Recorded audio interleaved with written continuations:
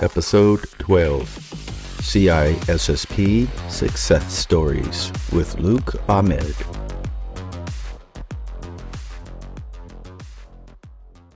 Hello and welcome to Season 2, Episode 12 of the Cyber Distortion podcast series. Kevin and I are besides ourselves tonight because we have a guest on the podcast that, quite honestly, we weren't sure if we'd ever be able to get him on. You know, several years ago, Kevin and I met this guy, and it has been amazing ever since because his presence in the world of cybersecurity is so important to so many people. There are people out there who don't even realize how important this guy's presence in the world of cybersecurity really is. But they will know soon. If they follow their dreams and follow their path, they're going to figure it out, just like Kevin and I did when we got to meet this guy. Needless to say, tonight we have on the one, the only, the infamous CISSP super guru himself, Mr. Luke Ahmed. He is here with us. Yeah. And he is going to be sharing all of his secret sauce knowledge about the CISSP and then some.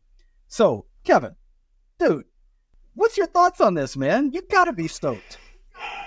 Man, where do I even start, Jason? I mean, okay, so dude, this has been such a long time coming. I've been so excited about this because when we first launched this podcast and we reached out to Luke and wanted to promote our CISSP episode on his Facebook page, he was the first one to say, dude, yes, I'm going to go check it out. This is awesome. I'm going to help you promote your podcast because this is great stuff. It was real. He felt the genuine aspect of it. And he realized quickly, we're just two dudes that have been through that process and learned from it. So I really respect Luke for reaching out to us and letting us know that he was good with doing that for us. He's an ambassador to the cybersecurity community. And just, dude, it's an honor to have you on here. I love the fact that Luke started his Facebook page to help others because it reminds me of what triggered us to even create a podcast in the first place. Is like, it's our give back. And that's really what we've been saying from the beginning is this podcast is our way to reach out to the community and give something back. And we're so glad that episode hit and landed with a bunch of the members of his page. So if anybody's listening tonight and hasn't heard the first CISSP episode, I highly recommend that you go back and listen to that. But tonight, it's all about Luke. So I say, Luke, thank you so much for your kind words on our first episode. But more importantly, thanks for being on with us tonight. This is going to be awesome, man. Holy cow, I am on the Cyber Distortion podcast. I'm here, guys. I'm here. I finally made it here. It's been a year. I was like, ooh, I hope those guys asked me to come on the show one time. I really hope they do. And then Kevin asked me a couple of months ago, and I was a little busy. I really wanted to say yes, dude. I really did. And then you asked me, I was like, I hope he hasn't forgotten about me. Because I watched that CSP episode frequently. That should actually be a study resource. The way you and Jason go back and forth. Okay, you don't talk about, triple des. Maybe you don't talk about, the octave framework. Who cares? You guys talk about it in such a real way that everybody's going to be able to relate. Like, I found myself saying, yeah, Kevin, I did do that. I did that as well. Jason nailed a whole bunch of things I did. And your little, like, intro video at the beginning and the little post-it that Jason had that certified CIS. I love that. Certified CISSP. Yeah. Yeah, I mean, you guys did it. Your CISSP episode has to be a study resource. Well, man, that's awesome coming from you. I appreciate that. And what we don't tell everybody is that Jason actually can't spell very well, and he actually was trying to spell certified, and he just messed it up. That's it. In crayon too. I was doing it in crayon. But we're gonna play it off like he made did that on purpose. Okay, so look, thing is, go ahead. I just want to say that, hey, you guys said a lot of good, nice stuff about me, and I really take that to heart because, again, you guys say what you mean. And real, recognize real. And yes, I help people in the Facebook group, and you guys are doing great work on the podcast. From episode 1, you started it in May 2022, I believe. May 2022, and now it's October 2023. And the way everything has changed, like your hats have changed, your backgrounds have changed, and you have that awesome little intro with the riff, like doop doop doop doop. I know as soon as I talk, that's going to come in, and then and the icon, and you're spending your own dime on this. You're not getting paid for this. You're going to DEF CON. You're going to Black Hat. You're doing your own videos there. You know, you pay for the tickets there. You go there. It's not cheap. It's not easy. And you guys just master CISSP, in my opinion, because you mastered the CISSP domains. You mastered it. You also have, I don't know, you've gotten better looking from the last year to now. Like your skin is glowing. Your hairs are on point. Give me the number to your Botox guy if you do have it, because I want that. Yeah. You know, I'll take credit for that. I rub off on Kevin quite a bit, so my happy nature and fun glow just kind of eludes all over the place. If you hang out with me long enough, you'll get it too. I think part of it is you got to get enough IPA in your veins to really get the blood flowing well to all the organs. I think that must be part of it. I don't know. Yeah, that's it. I'll switch off the lager or the Pilsner then. I'll switch to the IPA. Okay, so look. Well, we know Luke's a great guy. And Kevin, we've had this conversation for quite a while now. But look, Luke's not just another pretty face wearing a motorcycle helmet. You know? In fact, Luke is a CISSP instructor and a best-selling author. We'll get into all that in a little bit and talk more about his book. And first, I'll be the first to say kudos. That book saved me on the exam. It was the game changer in the way that I was thinking. And Kevin knows this because as soon as I got the book and I went through it, I called him up. I'm like, dude, you got to see this. You got to go through this book. You need to get it and do exactly what I just did, because it changes the way you think about how you should approach it. So we're going to get into that. But I've been wanting to do this for a long time, and now we get a chance to jump into it. So let's just jump into it, Kevin.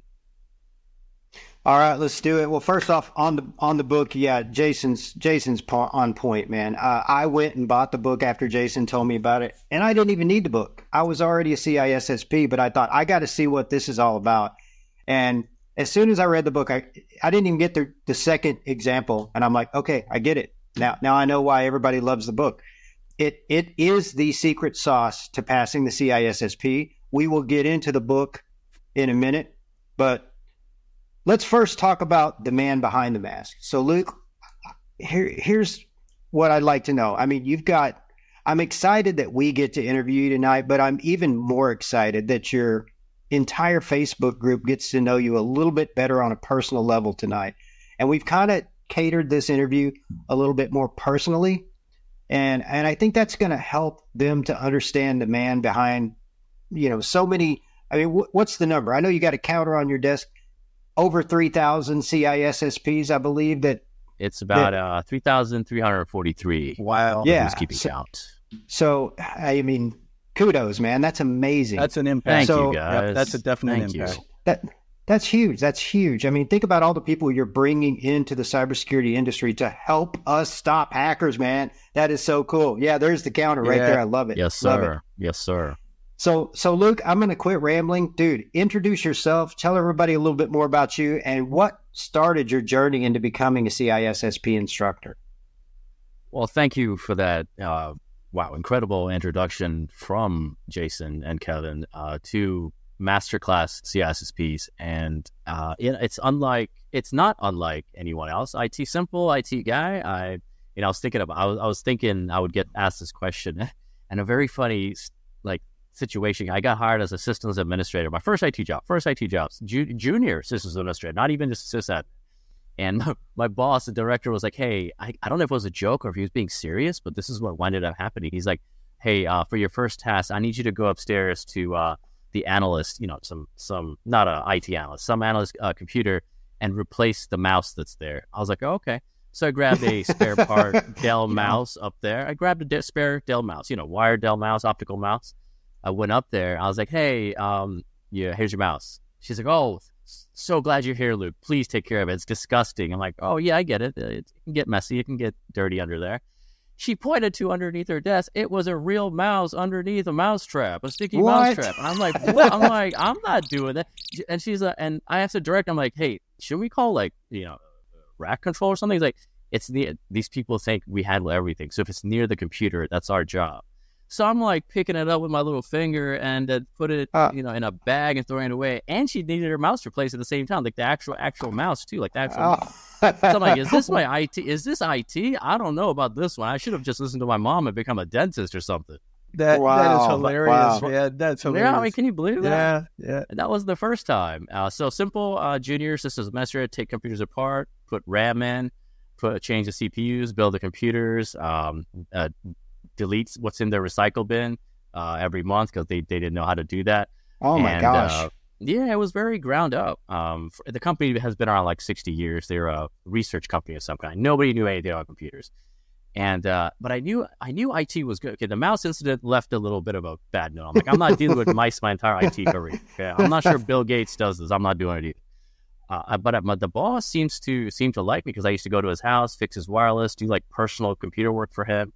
And all of a sudden, I find myself, he invited me to a tennis tournament, and I was in the private box with all these other DC level political CEO guys. And then Andre Agassi walks in. And I'm like sitting in a room with Andre Agassi. I'm like, what? IT? And everyone's asking, who are you? Everyone's like, I'm the VP of this. I'm this. I'm like, I'm the IT guy. This is just IT guy. I'm the guy who fixes the mouse. Yeah, I'm the guy who fixes and takes care of the dead mice. So I saw Andre Agassi. I didn't really talk to him, but I was like, wow, IT brought me here. This is great. So that changed my perspective a little bit. I stuck with that company for 6 years because 6 years is too long as a junior systems admin anywhere. You don't want to stay in a rut there. They're also using Novell and Microsoft 2000 and XP all those days. The XP intro, I have that like memorized by heart. I get nostalgia when I hear the XP intro. You're starting to speak our language. Now we know you're right around the same age as us. Okay. Got it. Yeah, right. And then I left that job to go to a startup, and I realized with the startup had, ping pong tables, arcades, video games, had all that, free lunches. But and I was a systems administrator there. I was like, okay, cool, systems administrator. I'm going to work my way. I'm going to work hard. I'm going to work my way up to the network security guys. Because to me, those guys were it. If you were a network security engineer, you were at the higher echelon of security. Like those guys knew everything. You knew nothing about them, but they knew everything about your work habits. So I realized that wasn't going to happen because, again, not doing IT work. I was standing outside, shipping off 100-pound servers and shipping pallets, loading them onto trucks. And once again, I was like, wait a second. I'm back to putting dead mice away again. So I did something someone with a South Asian background, my parents are South Asian, will never do. I quit my job with no job in sight. Man. I said, I'm not stopping until I get a security job. That's it. It can have the word junior in it. That's fine. So I studied the Network Plus book. I studied the Security Plus book and just back and forth, apply to every security job I can. And luckily somebody called me and said, do you want to apply for a junior, that word junior again, security engineer position? I'm like, do I need an engineering degree? They're like, no, what are you talking about? That's ridiculous. It's just called a security engineer. They hit me up in the interview. It was for a managed security service company, managed security services provider at a SOC. And if you don't know what that is, for anyone listening, they service the security of hundreds of customers, hundreds of networks. So to work at one company where you get experience with hundreds of different networks, it is a cybersecurity professional's dream. Anyone trying to get into cybersecurity right now, please try to apply at an MSSP. That will give you more experience in 5 years than you would get in 20 years. And from then on, I once I got hired, I never took it for granted. I was like, I'm finally here. I passed the Network Plus, Security Plus, then my CISSP. And when I wanted to become a CISSP instructor, I started applying places. I was like, I'll apply here to be a CISSP instructor. I'll apply here. And I went to the interview process. I had an interview at a predominant CISSP instructor place. You'd know it if I said it. I did the interview for the video, and I said, okay, I'm gonna wow them. I'm gonna show my personality. I'm gonna be dynamic. I'm gonna be fluid. I'm gonna make this exciting. I'm gonna make this cool. I'm gonna make this like something they want to learn. Students want to learn. That's exactly the opposite of what they're looking for. They're like, we need you to calm down. We need you to be less energetic. We need you to follow the rubric or the syllabus and go exactly the way it says. We have these slides. Don't read anything off the slides. which is the opposite of my style. I don't even use slides. I use something completely different. Wow. So once they said that wasn't it, I was like, oh, you know what? If this is what the people are looking for, I might as well start my own videos. Which, if you ever heard yourself on mic for the first time, you're like, who's that? Who's that guy? It sounds horrible. Yeah. So after pushing through that, I started creating my own videos and eventually started the Facebook group, and the outcome is what you see today. Yeah, well, it was a fascinating journey. That's so funny. It's a fascinating journey that took you to a really good place, in a place that now, everyone can receive the rewards of your journey. So kudos to that journey and where it landed you. You did a really good job getting there. I think the irony of all of this is, and I think if people can relate to this, even if they don't directly pick it up in the message, is that it's almost as if every career path especially in technology, that there are series of struggles and setbacks that eventually get you and refine you to the place that you want to be at, where you're comfortable. When you, at the end of the day, say, wow, you know what, if I wouldn't have went through all of that, I don't know if I would be as good as I am right now. And at the moment you're going through those things, you don't realize it. And you're like, oh, this is horrible. I can't, why does this always have to happen to me? The difference in all of that is having the tenacity, like you did, to continue to carry on and push on to be better because you know you can, because you know you are capable of achieving more, and not settling for people to say, you're just going to be this junior guy that goes and gets real mice from underneath the desk. you know that you can be more than that, and you set yourself up for being more than that. And that really is at the heart of what it takes to pass this CISSP, is this constant belief that you are capable of achieving more than what you currently have, and setting yourself up to do that. So I just wanted to kind of make that correlation between your journey and the journey that we all have seen as we go down this path of the CISSP and other certifications. And those aspects of the journey where you don't know what you're doing there, yet you're doing everything. You're shipping off servers. You're killing mice. You're replacing mice. You're replacing Outlook PST files. You're switching out RAM on a desk, and just a variation of everything makes you exactly what made you and Kevin a jack of all trades, master of none. You specialize. You know a little bit about everything, but not a lot of bit about one thing. Right? And everyone asks which one is the better one. And in my opinion, it's you want to start out with knowing a little bit about everything, and once you've settled and gotten a good place and settled your life down, then you can focus and specialize in something that you really actually want to be. Yeah, most definitely. Yeah. You said a couple things there, Luke, early on that kind of resonate with Jason and I, because we just talked about this in our last episode. Is when you first started teaching and having to hear your own voice on the mic, you're like, who is this person? Because if you're not used to that, it's hard to be okay with your own voice being recorded. I hate mine still today, so I know exactly what you're talking about. But it's funny that you said that, because the last guy we interviewed said that. Jason has said that. I've said that. And it's so funny because I think that's just some sort of internal struggle that everybody has that you just got to get over and be okay with it. It's like, if somebody can take away something from my dumb voice, then great. Then it's worth talking. Who cares? Yeah. Who cares? Yeah. I'm pushing the limit so far now that I've come to the grips that I'm almost more facetious about it than anything else. If you can't own the problem, then might as well have fun with it. And so I'm starting to have a lot of fun with it. And one of the things I'm going to do in this AI project that I'm working on right now is I'm going to generate and train my own voice as a voiceover for my AI tool to use. And I'm hiding it. So this is kind of the Easter egg in the project. I'm hiding the voice. I'm not giving it my name. I'm giving it an abstract name of a character in a movie that's one of my favorite movies. So when you select that character, it's going to be my voice. Perfect, man. Perfect. I like that. They can, I'll tell you one thing. AI can imitate your voice, but they'll never copy your mind, Jason. They'll never do 100%. That's your own special thing. Yep. Yep. The AI will not know the struggle you guys went through with the CISSP. They will not know that. It will not know the effort. And that's something that can never be taken. That's right. That's right.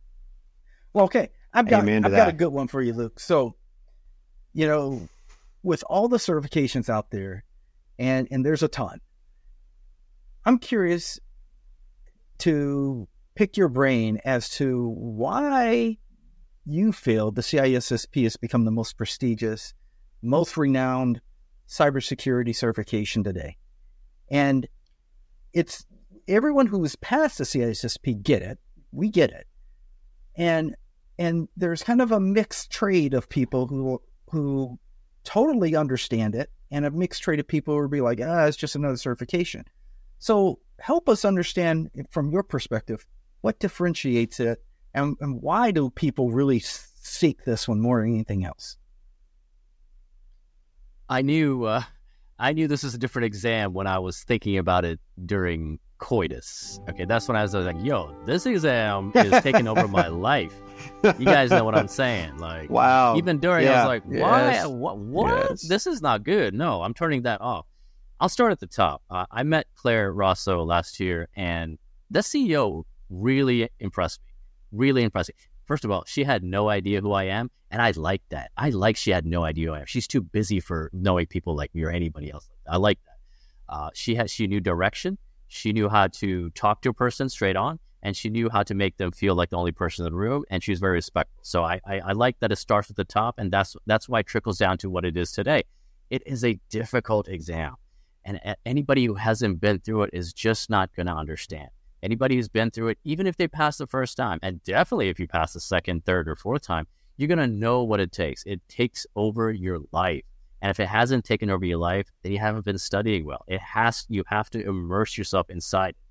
There's no cheating in this exam either, because when I was taking the Network Plus, Security Plus, and I was looking for study resources, people were handing me exam dumps. They're like, no, just take this and just pass the exam. I'm like, whoa, these are the actual questions on the exam. I tried not to look because I didn't want to believe that in the false sense of security. Like, I studied, and then when I get to the exam, it's like completely different. And I just wasted my time. Yeah. So I tried not to do that. I did take a peek. Okay, I took a peek. I took a few peeks on the CCNA lab exam because, that was hard. And then when I went into the exam, I'm like, whoa, this is the exact questions I was looking at on the internet. This is not cool at all. Like, I put in so much work in the CCNA labs, like routing and switching and learning the layer 2 MAC addresses and OSPF and that spanning tree protocol still haunts me. Like, I learned that so hard. I'm like, I'm putting in so much work to study this. I don't like the fact that there's answers out there and someone just can pass it without knowing. Yeah. So there's no cheating in the CISSP. They tried, and I like that they tried the remote work, the remote exam, and it didn't work out. And they said, look, we tried, people were cheating, and we're not going to do it. And that's it. Yeah. The other thing is, from what I see from my most of my students, is CIS equals freedom. There's a reason that, again, from an Asian background, they want me to be a doctor or an engineer or an architect. They do that because, since my parents immigrated here, they don't want me to work. They don't want me, my kids, and my other kids, and my grandchildren to work in a regular job for generations. They want you to be a doctor so everything can be turned around in one generation. Everything you're making a high salary, you turn it around, you're now settled. You're not working for. They didn't immigrate here for me to just do the same thing here. So now cybersecurity has become so popular, and the salaries are skyrocketing so high that joining cybersecurity, taking the CISSP, taking the CISSP isn't going to make you rich. Okay, passing the CISSP isn't going to make you rich. You got to know how to leverage that and use that to escalate yourself in a company. And once you do that, these salaries, these numbers started coming at me that I've never seen before. And he asked why is it so difficult? It's just because you can memorize, and Joe Barnes said this. Shout out to Joe Barnes, amazing CISSP instructor. He said it's not like other tests. You can memorize every single CISSP book there is known, every single book, and go to the testing center and still fail the exam. It's that kind of an exam. Yep. And that's what makes it such a huge mental achievement. When you walk out of that testing center and you get the, the walk, You log off. You say, "Okay, do I want to review any of these questions that I marked for review?" No, screw it, man. I'm good with my first answer. I'm submitting it. And then you take that walk over to the proctor, holding your head down, not sure if you're ready for the answer yet. And she pulls the thing off the printer and it says, "Congratulations." Everybody's looking for that word, congratulations. And immediately your stress level goes from here to here, man. It's just on the floor after that. You're like, oh my God, all those weeks, months of preparing for this were worth it now. They were all worth it now, because now I can look back on this for the rest of my life and say, I did it. I'm done with it. I'm going to keep my CPEs up, for God's sake, because I never want to take that test again. But yeah, it's huge, man. It's such a huge thing. And I think you don't realize. I'm sorry, Jason. I was just going to say, I think it's interesting too, because as you were talking about that and the life cycle of getting to that achievement, from the moment you start this endeavor to the moment that you walk out and it says, "Congratulations, you passed," or you provisionally passed. That people who have not gone through it yet and who are just introducing themselves to it can only measure that against other tests that they have taken or other certifications they've taken. Mm-hmm. And it's nothing like those things. No, there's no comparison. Yeah, because it's I don't know if it's designed this way. This is just my experience of it, was that you can fight it all day long to study this thing like you would study any traditional test or certification. You can do that all day long and you will still fail, because you have to be strong enough to take a step back and say, I know that I know this content, but I don't know how to take this test. I don't know how to think the way they're asking me to think to answer these questions. Because let's be honest, almost 90% of these questions have at least 2 right answers, sometimes 3 right answers, and sometimes 4 right answers out of a multiple choice section of 4. And you have to figure out which one of those is the best right answer. And that's where it gets really tricky. So it is a mind shift that has to happen. And if you don't take a step back and humble yourself in making that mind shift, you could be stuck, squandering around in the same study practices over and over and over again and not getting you where you need to be at. That's where that becoming your life comes in at, because once it becomes part of your life, you're going to change the way you think. You're going to shift your thinking, because you don't want to do this forever. You want to get to that end point and you want to move on. Yeah. Yeah. And it's, if you don't get that mindset, and as you said, Jason, you're going to keep taking the exam. You're not going to get it. And then you're never going to understand it. And I think that was part of the reason I wrote the book. I was frustrated with other people's frustration. I was like, it's not fair to keep taking an exam that back used to cost like $600. It's a lot more expensive now, over and over again, without truly understanding the actual exam. And the other thing I was really impressed with, when you enter that testing center, it is serious, man. There's no smiles. There's no laughing. You walk through that door, the proctor is not smiling. I remember going up there, and she took my name, my ID. I even brought my passport just in case. And I put my hand on the biometric thing. And I was so desperate to pass, I put my hand on the, and I tried to show her that, I did my studying. I was like, my biometrics. So I'm glad you're not taking my retina scan, because that's more intrusive. And and then I was like, look at, and this is my handprint. You're taking my handprint here. This is something I have. This is something I am. I'm sorry, something I am. And I was like, how are you securing this data in motion back to your the other company, the ISC Squares is going? And she just kind of stared at me, and she's like, "It's all secure, sir. Don't worry about it." I was like, "Okay." And what is your data retention policy on my handprints and thumbprints? And she's like, "I'm not sure of that. You might have to email them." So I was hoping, please, if I impress this girl, the proctor, maybe she will see that my failed exam and she'll turn and be like, "You know what? I'm actually going to pass this guy." So I was hoping she would pass me after I failed. And I'll be like, "Oh, please, trying to impress you, trying to get in her good graces." Yeah. That's so awesome. I tell you, man, when I walked in the testing center, and they went through old 9 yards, getting your ID and all this stuff, and they scan your palm and they do all this, right? And I'm like, dang, man, that was pretty impressive. I really appreciated all of that. Yeah. Right? And then before I could go in the testing center, they patted me down and start looking. I had glasses on. They would look under my glasses. They were like, I'm like, do you seriously think I've like etched little tiny answers into the back of my glasses? I mean, yeah, you got the OSI model in your glasses. Yeah, right. Yeah, it was something.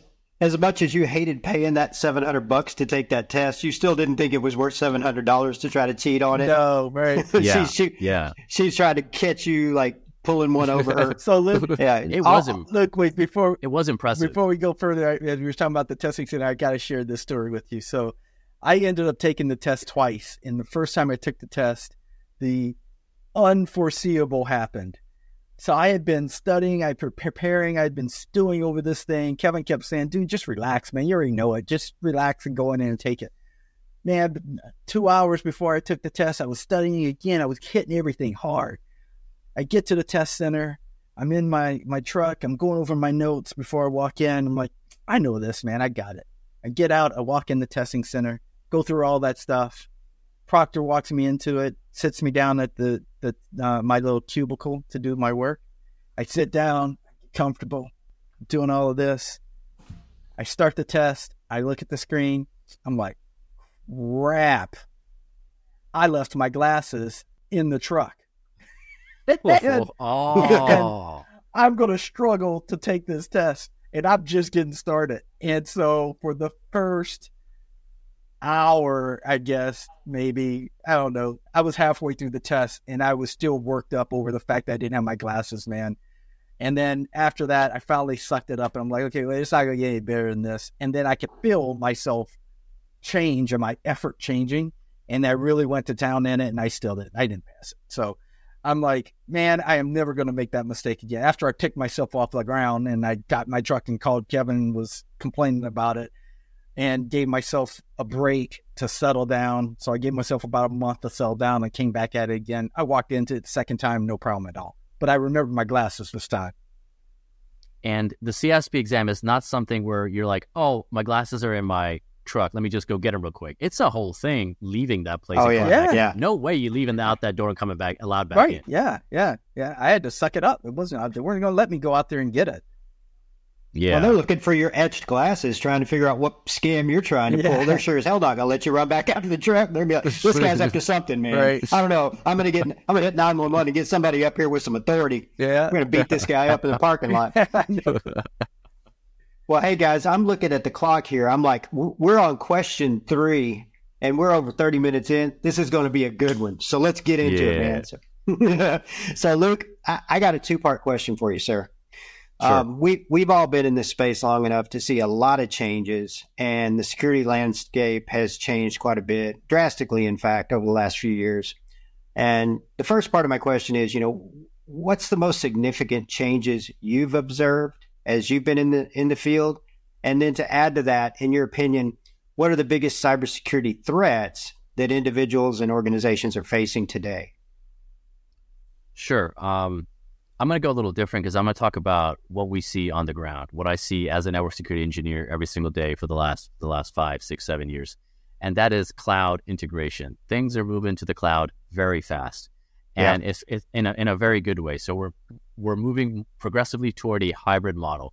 Half the company is going to be on premise, half the company is going to be in the cloud in some way, shape, or form. Maybe it all hits, and I'm learning more about this as I migrate a lot of on-premise customers. Again, working at a security operations center, managed security service provider, they all want to now go to the cloud. So all of a sudden, I have all this experience of moving on-premise to the cloud every single day, hundreds of different kind of networks, different kind of environments, topologies, all of that. So moving to the cloud is a specialty on its own. So companies may not be able to hire CCSPs or cloud security professionals. They try to get their own guys to do the work for them, which is what otherwise they hire a SOC. So the cloud is going to hit all 8 domains of the CISSP domains as well. Companies may want to take their security and risk management. They might want to take their compliance and regulation to the cloud, where they already have things like ISO 27001 certified. They have PCI DSS certified. Whole environment is just certified. AWS is a $1 billion company, and they have better security than any company out there. So going to the cloud is an advantage. The only disadvantage is you don't know where your data is. That's something you have to handle. That's why you hire professionals to take care of that, consider that. But as far as financials and ease of operation and just not worrying about it on your own, migrating to the cloud is huge right now. So if you become a CISSP and you want to go with your AWS architect certification, I could say go for the CCSP or something like that. But you already have a high-level CISSP certification. You don't want another high-level one. Go for a more hands-on, click on the keyboard kind of thing. Show them you know what you're doing. So your high-level certification complements your technical know-how. Yeah. So cloud integration is one of the big changes that I've seen, going from a data center environment to the cloud, AWS, Azure, or Google as well. Yeah, those are good points. The other one, those are good points there, especially the point you made about CCSP, because after achieving a CISSP, that in order for people to differentiate themselves, they're looking for what those differentiating points could be. And as you said, cloud is a hot space. So finding ways to differentiate you in the cloud is important, which is what I believe the summary of what you were saying on that one. And not necessarily adding the CCSP to an existing CISSP is the right path, because you've already achieved the highest possible certification with the CISSP. And those all 8 domains are captured under, as you said, under under cloud, provisioning and usage. So look for those things that can differentiate you within the workload areas of the cloud. And there are many, many, many of those things, especially network security architecture in cloud infrastructures. And to your point, hybrid models across on-prem and cloud infrastructures. Those are great places to be an expert at. And it's an ocean of experience. What you read about, what you hear about is just scratching the surface. There's so much depth to it that if you don't work with it directly, you're never going to know about it. So asking someone, or even asking me, or asking anyone else on just anybody you don't know, if you ask them, if they don't know, they're going to say your surface information that everybody already knows. You got to go to the cloud for your software as a service, platform as a service. It gets way deeper than that. People do. And the next change I was going to talk about is firewall microsegmentation. So the old topology was one firewall. Okay, you made it past that. You have access to the network. Now companies are leveraging the cloud to only allow you have a firewall. Then you have 3 different sub-networks, small networks, maybe with just one server, maybe with just 2 servers. And they each have their own firewall. They all have 3 different firewalls. So you're hitting 4 different firewalls before even reaching that server. Someone's got to manage all that. Someone's going to handle the routing for that. There was one troubleshooting call I did. We had 3 firewalls. So traffic had to leave for one AWS environment, make it past the first firewall, hit the perimeter edge firewall, hit the MPLS router. So it's a packet switching, changes from packets to packet switching, hit a satellite somewhere in space, fire down to another on-premise data center, make it through their 3 firewalls, and then finally make it to the other server. So it left the cloud, hit a satellite in space, and then came down to the data center. So again, a hybrid model with multiple firewalls in between, and it takes people to understand that.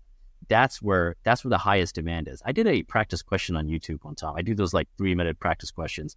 And at the beginning, I said, some company asked me to come down and just talk about how to go from on-premise to the cloud. Just talk about it. I don't have to touch anything. I go in and just talk with my colleague for 6 hours. They paid a 5-figure salary for that one, for 5-6 hours, wow. Not including lunch. They paid 5 figures that we split down the middle. I couldn't believe it. I'm like, if this is the future, man, cloud is the way to go, and it is going to be the way to go. The other change, that's incredible. Yeah, it was mind blowing. I'm like, are they really giving up this guy? I just said that number just to be ridiculous, and they matched that. Wow. The other change was, and actually goes in. The other change was that I've seen lately. This used to be a very high level government thing, but now it's air gap networks. Networks completely isolated from everything else, and these are usually backups, and they keep backups in air gap networks because of that ransom.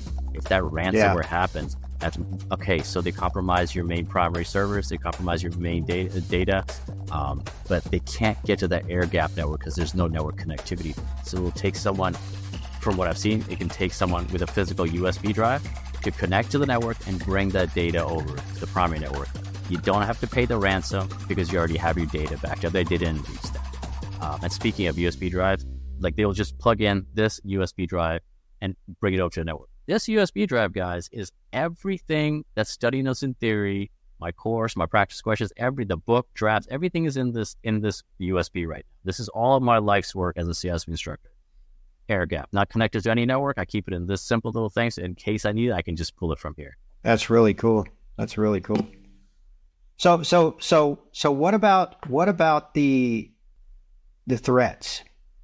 What do you see as the biggest threat that people that are graduating or with bachelor's of science degrees in technology, and maybe they're eventually going to get to the CISSP, but they're starting their career now in IT. What are they going to be fighting 5 years from now? I think everyone, I think the generic answer is ransomware and data breaches. You have to think a little bit high level. Like, why is ransomware so important? Not the immediate, like, oh, it's going to be ransomware, I better try to stop that. But why is that? I believe the most important thing going forward is going to be our very own infrastructure, our government offices, our colonial pipelines, like you guys discussed about in that one episode, our electrical grids, are just the national infrastructure. Industrial control systems and the American business. Because just like what happened with the MGM hack a few weeks ago, they were already inside that network, just stationed there, just waiting. And then when they were discovered, that's when they decided to do the ransomware. That's when they decided to show themselves. Other than that, they were hibernating there the entire time. So I think focusing, if you're graduating as a student, and if you really think, because this is serious work, this isn't just walking to a company from 9 to 5, clock in, do your security analysis of a few TCP dumps and Wireshark and clock out. When you're protecting infrastructure at the national level, that's serious work. So I think that the biggest threats are going to come at the national level through, we hear about companies getting their proprietary information stolen, APT attack. This is all just a bigger kind of draw to controlling the country before launching something else. When Ukraine happened, Ukraine has become a PhD level study in infrastructure attacks and cybersecurity attacks. And the other threat, to take it even higher, is space dominance. Back to the satellites in question. If you control the satellites, you control what's above the sky in space, then you control all the communications coming to and from there. All our signals bounce off the satellites. If you control that space, then you control you have a bigger advantage than you would down on the ground. So Elon's got a huge advantage, is what you're saying. With the Starlink, it's not, Starlink is doing good work. I enjoy the fact that he sends it out to rural areas where people don't have satellite, don't have internet access. At the same time, with each node, with each satellite, it creates another risk as well. Yeah, every piece of technology adds its own level of risk, and at the end of the day, the more and more I do this, I kind of, my mind's always thinking about the derivative of where all the roads lead, and the common denominator. And the common denominator in this case is the fact that everything is centered around data, and the technology you create needs to be aware of the sensitivity of the data that it interacts with, and if it is not, then you already have a problem, because that's what everybody wants. That's what the hackers want. That's what ransomware is designed to do, is to come in and steal your data, to ransom it, to hold leverage, to do something with you. That's what is your most valuable prize within your network is your data, because that's what's transacting across the wires to communicate with everyone. And it seems to me like we get so hyper-focused on the technology and the uniqueness of our implementations of our architecture that we forget to focus on what is the most valuable thing, which is the data. And we forget to back in that data. Yeah, and put the right provisions in place to protect the data at all costs, no matter what. Everything else is just strategy. It's strategies like air gapping your backups, segmenting your networks, creating multiple layers of firewalls, right? All of that stuff are strategies to protect the data as it flows through. So Even when we look future thinking down the road, any technology that is manipulating, utilizing, transmitting data, storing data, those are the technologies that are going to be attacked. And those are the technologies we have to be very aware, cognizant of, making sure we have the right provisions in place to protect the data. Yeah. So let's switch gears a little bit. So when we look at the certification process for the CISSP, Kevin and I went through this pain. We struggled so much with some of this heartache, and the day and night of thinking about how do we focus our attention around answering these questions correctly. When I think about it, this question kind of comes up over and over again because this wasn't an easy exam at all. So look, when you run across people that really struggle with it, and they struggle with, feeling like concerned if they're going to pass it, but even maybe having to take it more than once. What are the key challenges that, candidates typically face, and what advice you tend to give them when they hit those challenges? It used to be, they would say, I am not a programmer, so I did really bad in the software development domain. I am not a technical guy. I don't know anything about routing, so I'm pretty sure that's why I failed. Lack of knowledge, that can be overcome. So they want to give up because they don't know a single element of an overall study. They want to give up. And I kind of say good, because you should want to give up, because that's part of being a cybersecurity professional. There's going to be a lot of times in your career where you're going to want to give up and you're going to be frustrated. So this is just training you. So when you face that mindset at your real job, you're going to be like, hey, I failed the CISSP exam and I wanted to give up, but I got back and I passed it. Now, if I can do that with the exam, I can do that in my real life. And that's the mentality that I try to enforce. Don't worry about not knowing a certain topic, because, again, knowledge can be overcome. You can learn that. So I asked them to find their whys. This is like year 6 of being a CISSP instructor. Year 1 is like, oh, you're not a network guy? Let's sit down. Let's talk about the OSI model. Okay, this is a switch. This is layer 2. You can teach that to someone all day and they still won't get it. But if you ask them, I just ask them, why are you taking the CISSP exam? This is after the first failure, by the way, not before. I don't ask these questions if they pass or if they are just taking it for the first attempt. And I say, why? It's like, my job is forcing me. I have to take it. I feel like it'll elevate my career. I'm like, okay. Hey, I asked you a question. Why are you taking this exam? It's like, look, I just told you. I'm trying. They think they have to give me a different answer, like similar different answers. Go. My manager is really forcing me to do this, or I really want to pass this so I can get a higher job, more money, and and get a gold standard and just elevate my position. I'm like, okay. Hey, why are you taking the CISSP exam?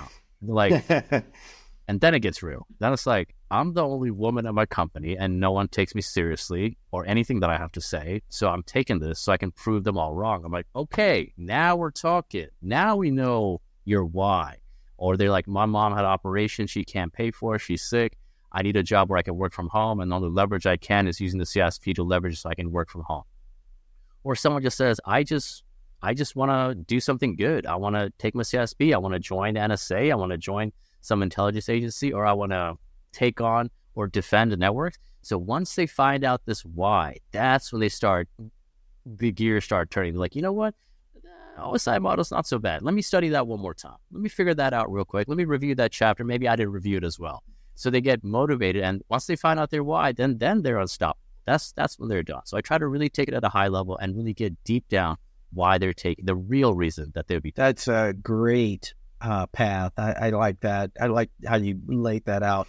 And it reminds me of my why. And Kevin knows this story because he was there when it was going down. But prior to taking the CISSP, I had been involved in cybersecurity quite a bit. I was CTO of an organization, and in technology, I feel like I have to know a very broad amount of technology to do any role in technology, especially at an executive level, to make the right decisions. And so I try to be knowledgeable in a lot of areas in technology. And so obviously run an organization, the technology arm of an organization, you need to know what security you should put in place and the practices that you should be applying.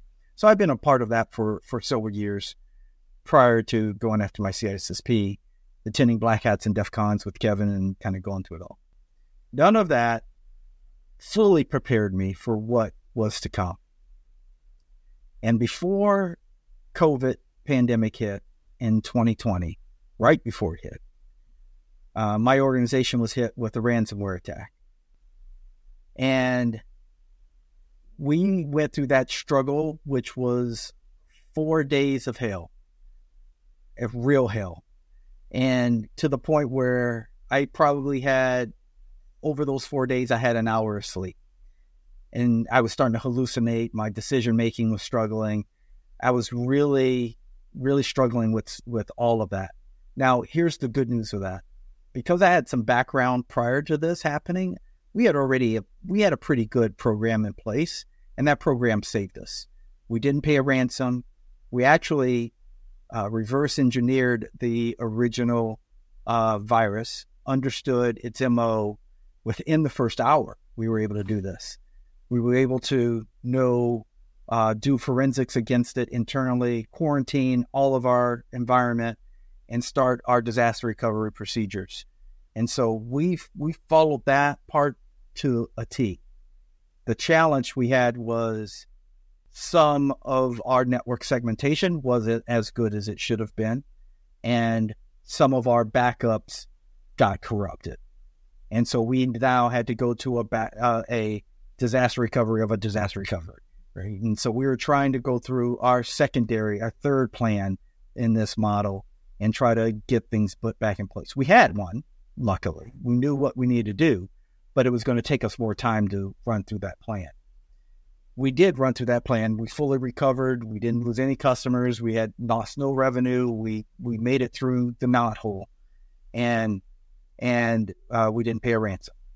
And the residual effect of that was I was enormously pissed beyond all compare. In fact, many of my employees struggled with the same thing I was struggling with. This feeling of feeling like someone walked into your house and tried to steal your stuff. You stopped it, but the fact that they still did this to you was an immense, pain and pressure that they put on you. And so for me, the way to combat that was to challenge myself to understand what I don't know, right? Ask myself the question, what do I not know that could have made me better and helped me make better decisions going forward? How do I get better at this so that if it does happen again, which there's always a possibility for this to happen to anyone, no matter how good you are at the things that you're doing, that I am better prepared than I was now to do it, to handle this. And for me, that was my way of getting back at the hackers and secondarily preparing myself for things to come in the future. And then on top of that, that's why I want to give back, because I believe that I don't want people to fall in the same traps that I fell into, thinking that you're doing all the right things, but there's always something more you could be doing. Ladies and gentlemen, that is a security professional right there. Thank you, Jason, for both of you. Thank you for getting 1 hour sleep. Thank you for dealing with that for 4 days straight. Thank you for staying in the office and being with your colleagues. You also did the same thing. That's your core right there, where all the users went home. They don't care about that. They're like, oh, IT's got that. Thank you. This is the groundwork that's going to be set. That when people in the future look back, like, yo, these guys were just winging it, and they did it. They were winging the cybersecurity thing, and they did it. They didn't have any training. They didn't have what we have now, whatever they have now, but they did it out of their pure will. When everything was on fire, the security professionals stood their ground to take care of everything and get the business back up and running. So yeah, thank you for that. That is the security professional right there. And I've been in that situation many times. You're frustrated, your eyes are red, you're snapping at everybody. There's CEOs asking you for updates every 30 minutes. What kind of update am I going to give them every 30 minutes? It's the same thing. We still haven't recovered. And we're sleeping here. And I'm sleeping on a freaking concrete floor. Leave me alone. Yes, sir. Yeah. Yes, sir. We're ordering out disgusting takeout, 2 a.m. takeout, whatever that is. You don't even know what that is. And yeah, I've been there. That is the deal. Yeah, man. I think it's important That's for the people contract to you know sign with too, yourself. because to your point that you're bringing up, I think it's important for people to know that there is the weight of the world literally resting on your shoulders at times. And to put this in perspective, when you look at Colonial Pipeline and the hack that happened and the residual impact of that hack on society and the economy, if they did not get that turned around, and quite honestly didn't get it turned around timely enough, but we were on the brink of having some really big catastrophic issues and many, many people being affected by that.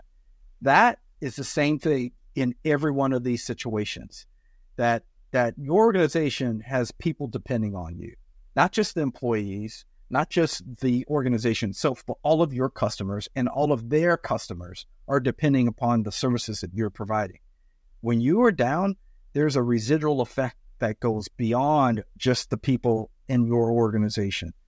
It goes all the way down throughout your customers potentially. And so that weight of the world feeling is a heavy feeling. And that's what will drive you to really go after it. And to your point, that is a true security professional. And when you're dealing with that and holding all of that stuff up, it can be two things, man. It can be very powerful when you win. And it can also be very, much a beat down when you're not winning. So keep that in mind. It's more sometimes it's more the latter than the former. Yeah. It's not, things get real when your VP says, if you don't get this fixed, our client is hemorrhaging $60,000 a minute if you don't get this fixed. So every minute you're like, whoa, that's 5 minutes. That's a ton of money has already been gone through. So when you get that kind of pressure, you got to be a guy in the company that cares about that. You can't be like, oh, this is just a job for me. You do that, you're done as security, man. You got to care about that. Yeah. Yeah, and most people listening are going to know, but they say an ounce of prevention is worth a pound of cure. They say that for a reason. I mean, Jason hit on it to a T right there. They had a good backup plan in place. They had a good DR process. They'd even exercised the process prior to this ransomware hitting their company. But even then, still some things can go wrong. And you know what they say? There's two kinds of companies, those that have been breached and those that will be. You're going to get breached. Eventually it's going to happen. Be prepared. Get ahead of it. It's huge. It's more important to know how you're going to deal with it. And I heard Jason say this on our first CISSP episode, is practice how you're going to play. And basically, all that really means is exercise your plan. Don't just document a bunch of stuff and never practice it. You need to walk through that as if you're training to go to the World Series and you're a baseball player and you're just constantly making those pitches, getting that hanging curveball, freaking hitting that strike zone. It's all about practice. And DR is a huge part of the exam. So just know that if you haven't taken the exam yet, you're going to see that when you get in there. And it feels kind of two things. Just it feels kind of skeevy too. Like somebody came into your network that you don't know, and they've looked at your stuff, and you're just like, oh, that just feels like dirty and stuff. It's like, oh, what else did they look at? What other my secrets did they see? Did they look at my browser history or something like that? Right. And Prabnar said a really good thing one time. Prabnar, shout out to Prabnar, great CSV instructor, dedicated. He said, if you're going to do the BCP at a disaster drill, and you're going to go through it and go through the motions like Kevin says, which you have to practice it. Throw in a curveball in there. Don't just go through the same thing every single time. Throw in a curveball like, oh, this happened, but this department went down as well. Now what do you do? Like this user is complaining about this. Now what do you do? Yeah, absolutely. Yeah, absolutely. Well, in the effort of keeping things moving along, guys, I'm going to hit the next topic here. Let's just keep rolling. And this one strikes a chord with me. It kind of gets under my skin a little bit, if I'm being honest. And Luke, I wanted to pick your brain about it. And it's the whole CISSP being a mile wide and an inch deep. I first heard that when I was going through the cyber training. Shout out to Sean Harris. She does a fabulous job with the cyber training. Oh, yes. Rest in peace, Sean Harris. My goodness. Awesome stuff that she big did. Boss. Yeah. Big boss. She was great. She dumbed it down to a point where anybody could understand it, but it was still very effective in the way that you received it. And I loved everything about how she taught. She was just so down to earth, and it resonated with me. But when I heard that part about, well, you got to, and it wasn't just Sean Harris that said, I heard this many times, but the data that you have to know to pass the CISSP is a mile wide and an inch deep. And after failing the exam the first time, I kind of got a little pissed off at that, because I'm like, wait a minute, no, this is not even close to right. Yeah, it's a mile wide. It's definitely a mile wide, but it's way more than an inch deep, way more. And we talked about cryptography on our CISSP episode about how you could spend 3-4 weeks just on cryptography. And that's one piece of one domain. So, yeah. Luke, I got to have your opinion on this. Where do you land on the whole mile wide and an inch deep concept with the CISSP? Personally, it's about 8.5 inches deep for me, from as far as I go. I don't know about you guys.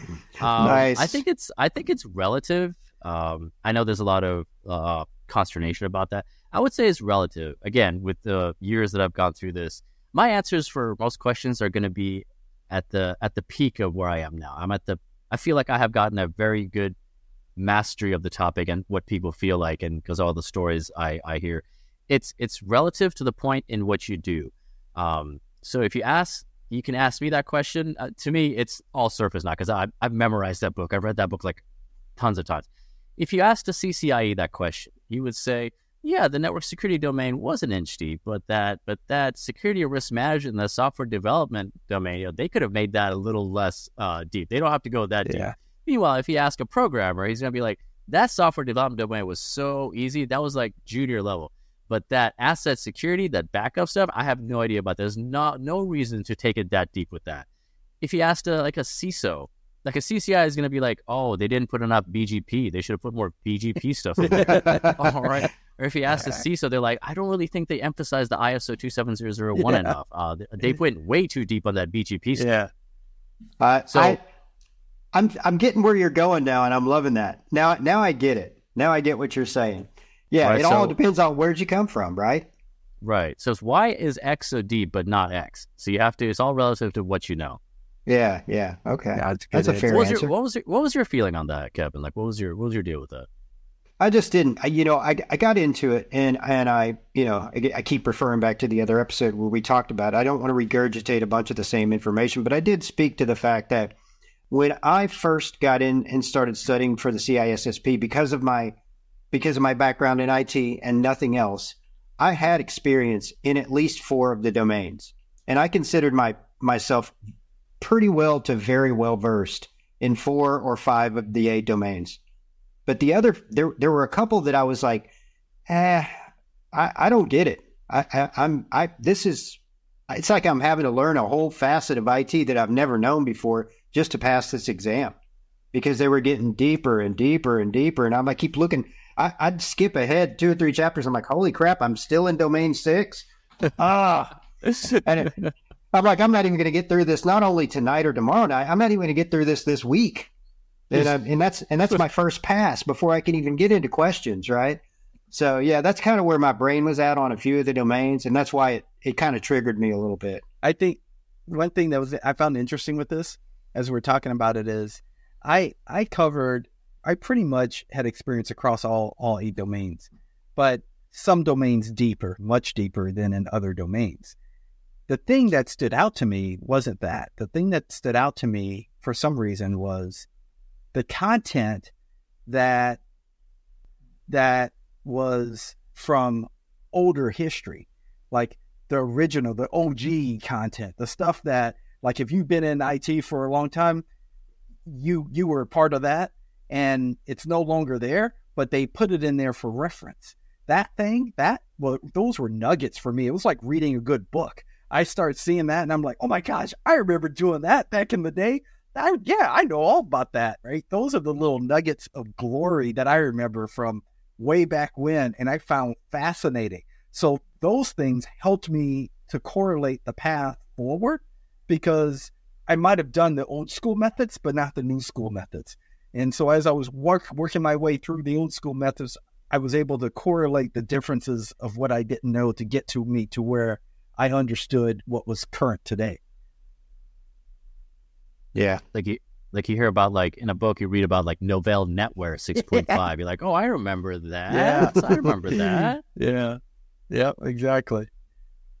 Yeah. Well, guys, look, we have been going for a long time. I think it would be great to take a break. Let's do a quick recap of what we covered Sounds and good. come back at it again.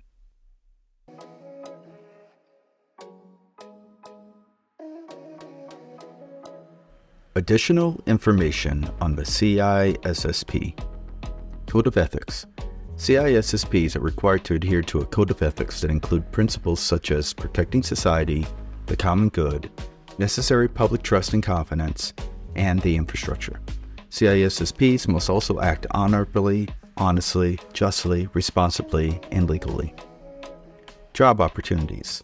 CISSP certifications can open doors to various job opportunities, including but not limited to security consultant, security analyst, security manager, security auditor, and chief information security officer. Experience required. To become a CISSP, you need to have a minimum of 5 years of cumulative paid, full-time work experience in 2 or more of the 8 domains of the CISSP common body of knowledge. If you do not have the required experience, you can still take the exam and become an associate until you gain the experience. Security endorsement. After passing the CISSP exam, candidates need to be endorsed by another CISSP professional who can confirm their professional experience and qualifications. The endorsement is a critical step in the CISSP certification process and helps to ensure the integrity and credibility of CISSP professionals in the industry. Domains.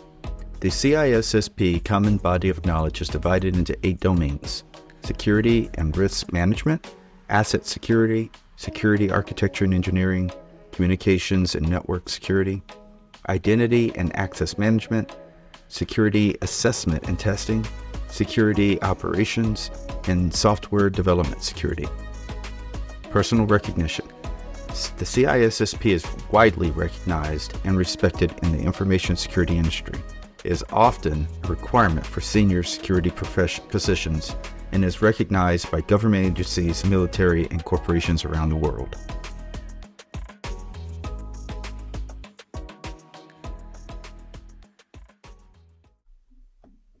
Hey, welcome back, everyone. So, going back to our special guest, Mr. Luke Ahmed, and we want to go through now and talk a little bit more about, how do you stay up with the times, and what are some best approaches to do that? We know you're busy. We're all super busy, but man, you are super busy, and constantly having to stay up with changing concepts in cybersecurity and where the industry is taking us. When you think about even just ISC squared and new topics that the ISC squared is trying to tackle, over the last 3 years, the test format changed, and having to then restudy that format and think about how you prepare content for your students based on the new format. It's a lot to deal with. So considering all of that, we thought, we'd ask you, what's your approach to staying updated with the latest developments and trends in cybersecurity? It reminds me of a joke Kevin said. Like, I think past, present, and future walked into a bar and they met together. What did they say to each other? It was tense. Like, it was tense. That was tense. Yeah, that was tense. And that's how I approach it. I need to look at the past. I need to look at the present, and then I look at the future. For the past, I do what Jason said earlier. I read the CISSP books. I even read the older editions, the 6th, 7th, and 8th editions of whatever they are, and just see where things have been, how it progressed on the 7th edition to the 9th edition. This way I know that when people ask me, do I really need to get the 9th edition if I have the 8th edition? So this way I know what the past has offered in order to prepare for the future. If it's one edition off, it's usually not a big deal. As far as the present, that's when I like to, I escape out of certification and just try to do my own job. For present, I go to technical forums. So I'll go to like Checkmates, which is like a checkpoint firewall forum, and I'll see all the issues people are asking about, issues I've never heard of, never seen, can't even comprehend. People are talking about having 2 VPN endpoints with multiple devices in between. So they talk about their problems. They're on the forum asking, hey, I don't know how to do this. I work for a company which is just like me sometimes. Like, I don't know how to do this. I need to find people who do. So they ask the question like, this is my network topology. They take out the IP addresses. This packet is dropping here. This packet is not working. How do you guys solve that? On all these experts, global experts, nobody knows each other, and they give all these solutions. I'm like, whoa, I've never even thought of that. So that's how I stay up to date with the present of what's going on right now, what problems people are dealing with right now. And then for the future, I go to conferences and I just meet people. So if I go to B-Sides conference or even ISC Squared conference or just little meetups here and there around the city, I go there and just talk to people and just see. I'm a big Yenta. I can talk to anybody and make them feel I find everybody has something interesting to say. So I'm a blabbermouth when I go there. They can't make me shut up because I just want that knowledge. I want to know what they're doing that I'm not doing. Like, one thing about me is if I don't know something, I don't like not knowing. I gotta know what other people know because if they know something I don't know, I don't like that. I gotta know. So I go to the conferences, and recently I went to a B-Sides conference, and this gentleman set up something. This is for the company KC7. Anything I shout out now, no one's like paying me or doing anything for this. This is just for the good of the industry. KC7 is a company that set up this website where if his reason was, people ask, if I get a certificate, if I get a certification, can I get a job? The answer is no. You got to have hands-on technical training. So what KC7 does now, they set up all these data sets, tons of databases, data sets of hacks and intrusions into a company, like authentication events, security events, password events. And they say, here is a program, Microsoft's, I think it's called KQL or something like that. They say, something like that. I forget what it's called. So they use KQL, and they said, if you can figure out how this intrusion happened from beginning to middle to end and answer all our questions in this really like nice format of a game, you will have the same experience as an actual security analyst. So when you go to a job, you'll be like, do you know anything about security analysis? And you can talk the language. You can say, yeah, I've used this specific language that I know now to query these data sets. I know how to pivot from different directions, figure out what they did, what they intruded on, and I can tell you exactly the whole story of an intrusion. Yep. No certification in the world is going to teach you that. You got to have that real world experience. So for the past, I go to the old edition of the books. For the present, I go to technical forums, and for the future, I go to conferences to meet other people and see what's going on. Yeah, those are really good advice. That's really cool. That's so. I assume you do go to Black Hat, you do go to DEF CON and those conferences as well. Is it weird that I feel a little like hesitant to go to those? I'm so like privacy and security constant. I feel like if I enter that, someone's gonna hack something about mine. But I will make it to that. I will make it to Vegas. I got married in Vegas. I was like, I've done everything in Vegas that you can get to. So I'll make it to that one of these days. Now with 2 kids, I'm just like, I don't want to go anywhere. Just spend time with them. But I will make it to that at some point. You know what, Luke? You're going to make it next year. You're going to go with us. You're going to go with us. I might have to do that. Let's put it right. Let's put it down right now in verbal contract. Verbal let's contract. Try to make we're going to make it happen, man. It's going to be so much fun. It's going to be so much fun. So that was good advice because one of the things KQL is a foundational querying language that many of those tools use. So if you can figure out how to use KQL very well, then it makes you a very good operational candidate to step into a role. That was a good example. It does. Yeah, it sounds a lot like what Attack IQ is doing to train younger students, kind of teaching you the whole process chain of an attack and the kill chain and everything. And, exactly. And with real world hands-on experience and blue teaming and red teaming, really cool stuff. All right, I want to change direction a little bit here and get a little theoretical on you. We all know this CISSP exam. It's not one of those exams. It's for the faint of heart. It's not a beginner exam. In fact, I would say you need to have several years of experience before you even begin the endeavor of studying for it. Much of what enabled me to take this exam and even pursue this as a challenge was not my ability to retain information. In fact, I'd go so far as to say is that was so little importance with the CISSP because there's another huge element that we have to talk about. It's the elephant in the room with the CISSP. And that's because you have a mindset that you have to master. And we are going to get to that a little bit later in the episode.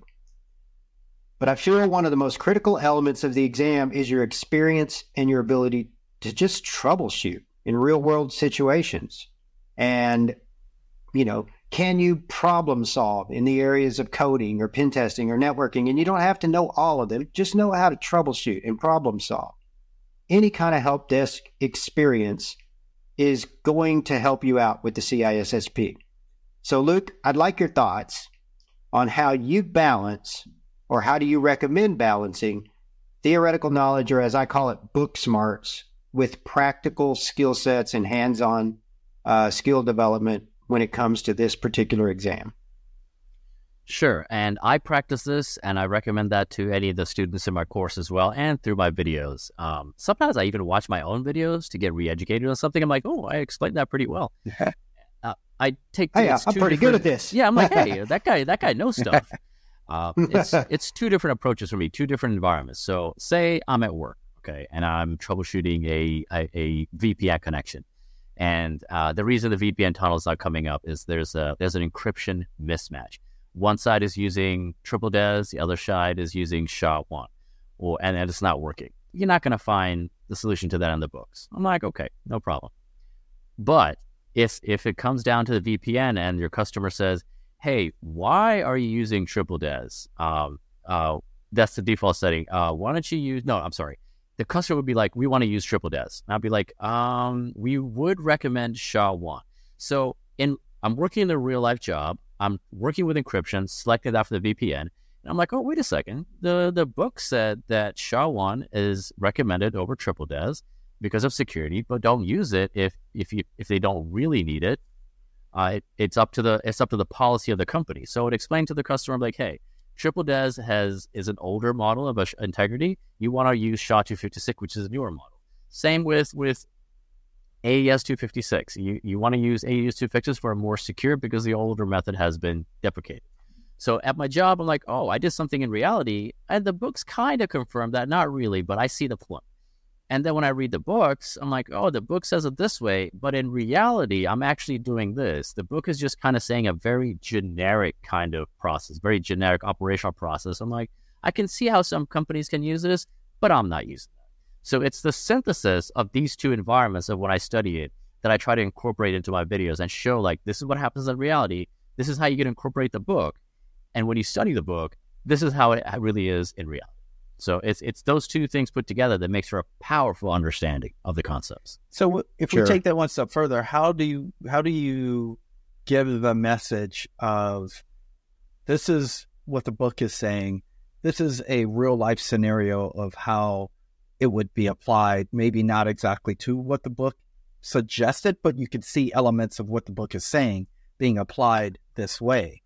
How do you answer the question of, well, there's 4 right answers, which one is the most right in that scenario?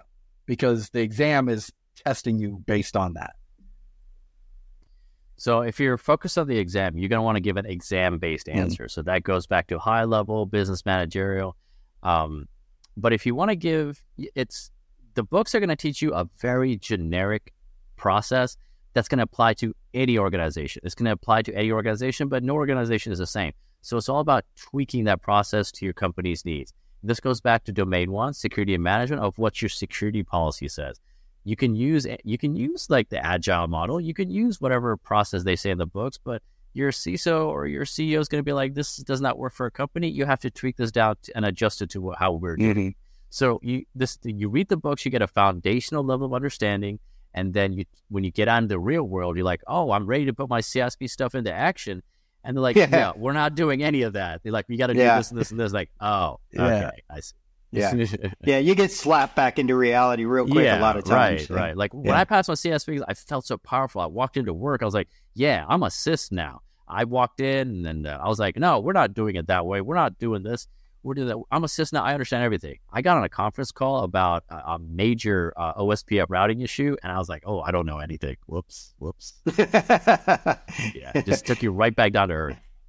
Yeah, I understand that, man. Getting into reality in the corporate world Sometimes they'll put you back in your place quickly. Yeah, and I actually found that question difficult to answer. I was struggling to respond to that because I couldn't really explain it. It's just something you have to experience and get that done on your own.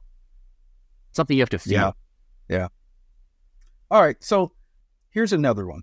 I guess, we talked about this earlier. Your counter is there on your desk, 3,343 CISSPs that you've helped. That's impressive. Obtain this certification. And, we see the posts all the time, how Jimmy Jam cracked the CISSP or, whatever, enter your name.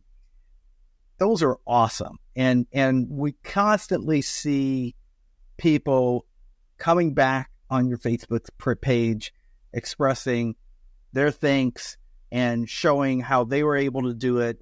And this community that you've built around supporting people to solve and help people achieve this task, this daunting task. Can you share with us one of your more memorable success stories from previous CISSP students who benefited from the instructions that you've given them? Biggest numbers right here it's a deep level humility for me. It makes me humble. It makes me glad to be, frankly, alive. And there's a lot of stories behind these numbers right here. I'll give you one that I'll never, ever forget. So this gentleman from Sudan was going to take his CISSP exam. There's no testing centers in Sudan, okay? So he's going to fly to Dubai to take his exam. Flying to Dubai for Sudan is like hundreds, if not $1,000. So already you're already paying a lot right there. Taking the exam in Dubai is another more money. So he flew from Sudan to Dubai. He got there. He hit me up. He's like, I just got here, Luke. I don't know. I tried to pay for the exam, but the exchange rate killed me. I didn't know anything about the exchange rate. So he didn't have money to pay for the exam. I don't know why he couldn't book. I don't think you could book it from Sudan in Dubai. You had to go there and do that. He stayed there for like a couple of months. And I was like, and he said, can you pay for the exam? And, at this point, I don't know this person, but I just felt something. I felt something. I was like, I don't know how to get you money in Dubai, but I knew somebody in Dubai who I knew, but I didn't know. Also a CISSP guy, Ahmed Khatib, shout out to him, one of the first guys to start the Facebook group. And I hit up Ahmed and I was like, hey man, I got a guy who can't pay for the CISSP exam. He studied for a month. A lot is riding on him for this. To fly from Sudan to Dubai to take the exam, it's a lot. I went down the street, okay, to take my exam. This guy flew across the world. I was like, so I sent him the money and I wired it to him. And the person at the Western Union was like, do you know who you're sending this money to? I was like, no. It's like, there's a lot of scams. It's called cybersecurity. You better be aware of that. I'm like, yes, I'm aware of that. I am quite aware. Yes, correct. So I sent the money to Ahmed and I was like, yo, Ahmed. And I told the guy from Sudan, I'm like, okay, I sent the money to someone. He will meet you at the mall there. And you two will meet, and this is what he's wearing. It was like a covert operation that I was doing. I was like one of those CIA guys, like in the office, like dictating everything, telling like the intelligence guys what to do. I was like, okay, meet him there. I was texting. I was like, he's wearing a blue shirt. He's wearing an orange shirt. Make the exchange here. Exchange the briefcases. There wasn't a briefcase. So he got the money. He paid for the exam, and he passed, which I was a relief. It was such a relief for me. I'm like, please don't fail. Awesome. This is so much went over that. There was another guy. His name. Actually, I don't like giving names. He's from, get this, just imagine this, guys. He's from Pakistan, okay? He lives in China. He takes the 6-hour, 250 exam in Mandarin. Ooh. He took the exam in Mandarin, his third language. My gosh. So it's a written exam in Mandarin, and he passed on his third attempt. So he took that like twice. I looked at his printout. It was nothing but Mandarin characters. Wow. The other one was this gentleman hit me up a year after he passed. He's like, Luke, thank you so much for your website. It's the only thing I had to study from. And he showed me a picture of him from Nigeria in his village with just a very dimly lit monitor with nothing but a light bulb hanging with no cover, just like a raw light bulb hanging. And he's studying from my website. It says study no theory on there. And I see like one of my like industrial control systems videos or something, or business disaster. It's like, this is how I used to study. And yours was the only resource I really had. And once I passed, I was able to take my mother out the village in Nigeria to Lagos, get her apartment there, and move because he got a job in security in the capital of Nigeria. Wow. That stuck with me for quite a bit. The other story is I was talking to this other gentleman, he hit me. I was like, I am so-and-so. I am the only IT guy in Baghdad in my company. They don't care about security. They have routers that are ancient routers. I'm telling them this is a potential security risk. No one trusts me. So I want to become a CISSP. I gave him access to the platform. And he passed, and he became the first CISSP in Iraq. He was, I'm guessing he was the first CISSP in Iraq because we didn't know anybody else. So he was the first CISSP in Iraq. That stuck with me a lot. He is now like a very big wig there, handling the cybersecurity of companies and banks and the national infrastructure. Wow. The other one, Cool. and you know, it shocks me, it pains me, the resolve they have to learn and get this done. Exam in America that we kind of take for granted, like, oh, maybe I'll get it, maybe I don't. This is life-changing for some. I'll give you two last ones, because these stories are deep. I share them, but internally, I'm deeply affected by them. When I remember them, I feel a certain sadness and pain that I'm living comfortably in my basement in America, and meanwhile, there's people with like real struggles going on. The other one was David. He had.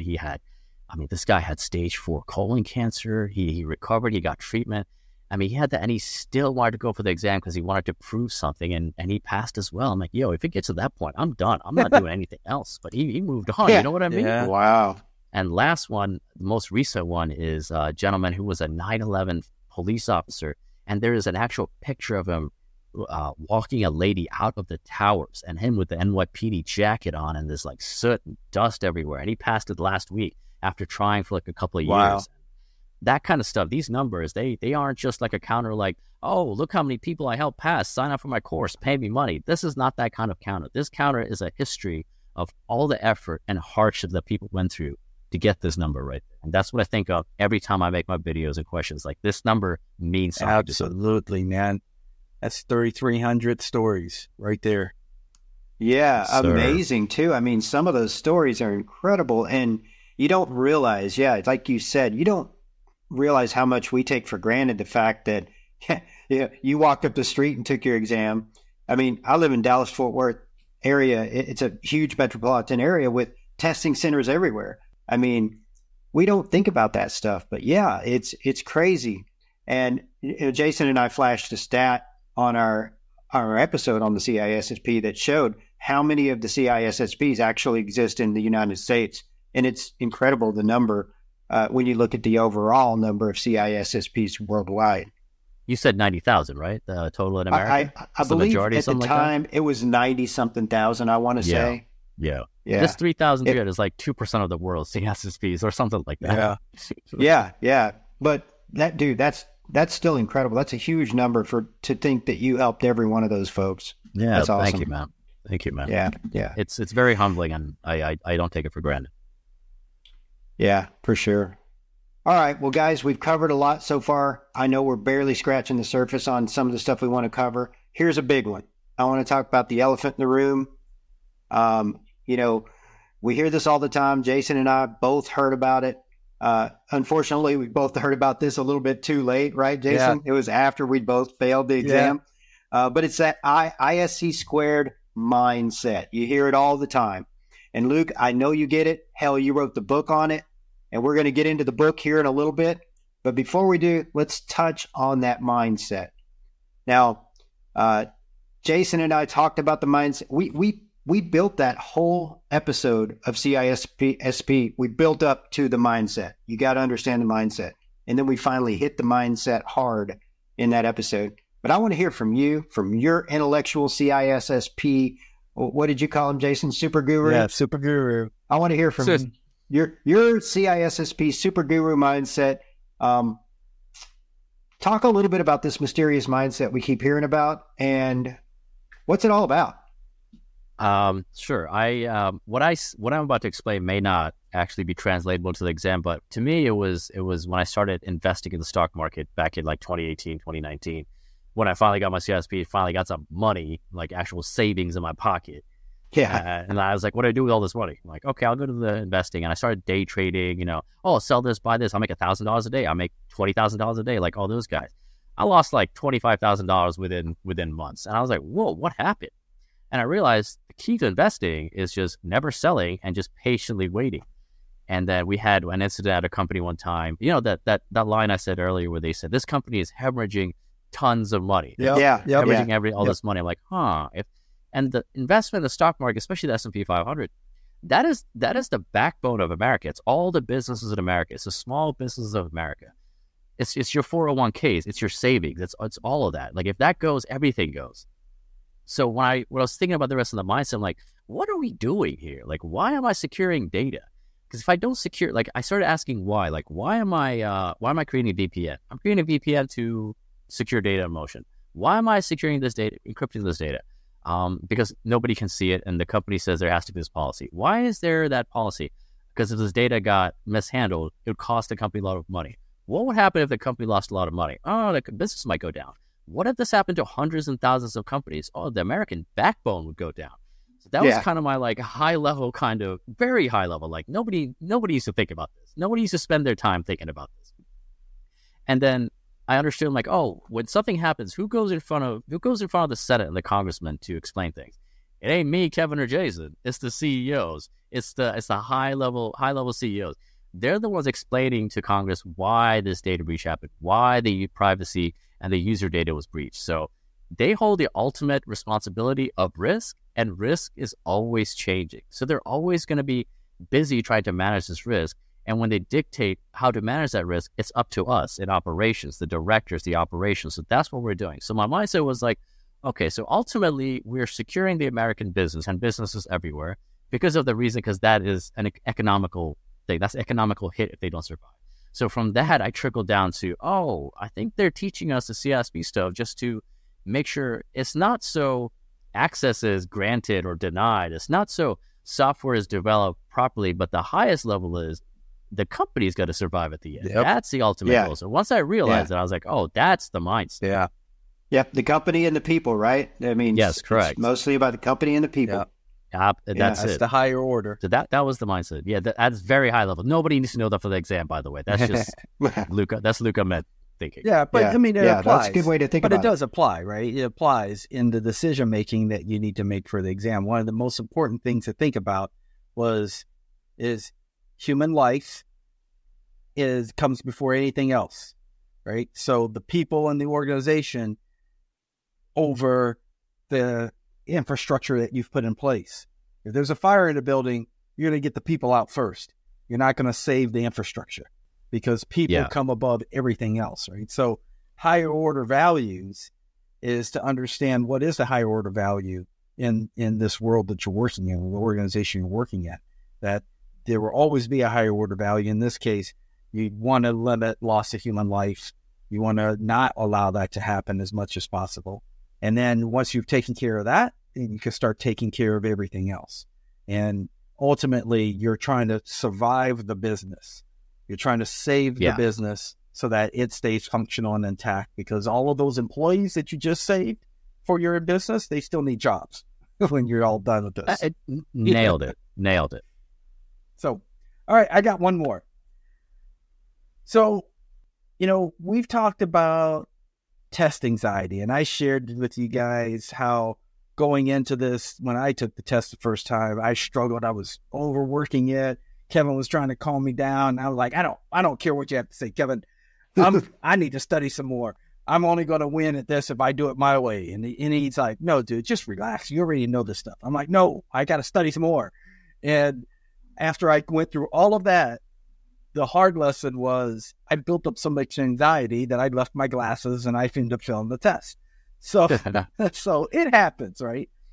But I guess, look, the question I have for you is, when you have students that are experiencing anxiety over this, maybe their second or third time taking the test, or maybe even the first time approaching it, what are some things that you do to help encourage them to overcome that, or to even consider retaking the test after they failed it? This test is nuts. I mean, we've built an entire, we're still talking about essentially just a test. Like, what high school exam or college exam or even SAT do you even talk about now? None. You talk about your AP physics test and all? No. We're talking about an exam of questions and choices and our lives around it. So when someone fails and I come back to them like, yeah, it's a tough exam, man. And one of my best lines that I'd like to say that kind of eases people is some of the best CISSPs I know have failed it and taken it more than once, like the two I'm looking at right now. Okay, some of the best CISSPs I know. And the thing about failing is now you have an advantage that nobody else has. You know what the exam feels like. You know what it's going to be. You're better prepared. All right, you lost $700. You lost something even more than $700, your time. But you know what? You didn't lose your dignity. You didn't lose your prestige because you're going to get that back, because all you have to do is make small adjustments and make the comeback even stronger. And the math is still on your side. Okay, you failed the first time. That's fine. Take it the second time. But you got to go hard. You got to be more consistent, have more discipline. You know what you did wrong. You got to spend a little bit more time on domain one. But just because the proficiency level says you were low in security risk management or you're low in software development doesn't mean you really were. At least I don't think so. It just means you have to study other levels, other domains, just a little bit more than you did before. That's all it really means. Maybe look at some other resources. And you put in so many hours when you failed. Like you failed, okay. If you pass the first time, you never study CISSP stuff again. You fail, you study it again, you read that 1,000-page book, you pick up one line that changes your whole perspective of the entire exam that you didn't catch the first time. So it forces you to put your hours in.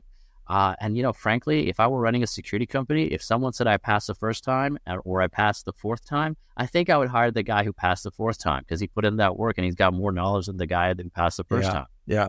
Well, and it takes a hell of a lot of perseverance to do that, to step back up to the plate and say, you know what, I'm going to do it again. And then if you fail it a second time, man, it's discouraging to go through that. But at the end of the day, when you do finally pass it, it's even more rewarding than for the person that passed it on the first try, I think. Yeah. I mean, you're out $1,400, maybe $2,100 before you pass it. God forbid, maybe more.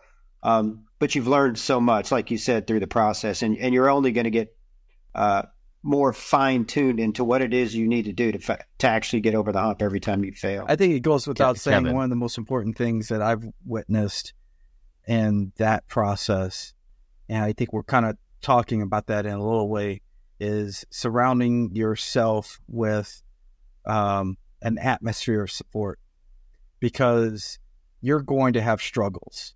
Don't assume you're just going to walk through this stuff. There are people that just walk in there, right, and they take the test and they post, yeah, I passed it the first time in less than my allotted time, and I passed it in the first 95 questions or whatever, right? Yeah. And congrats. And yeah, people do that.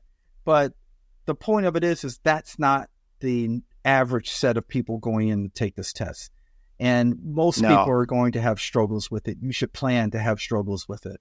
And as such, surrounding yourself in an atmosphere that supports you through this is hugely important.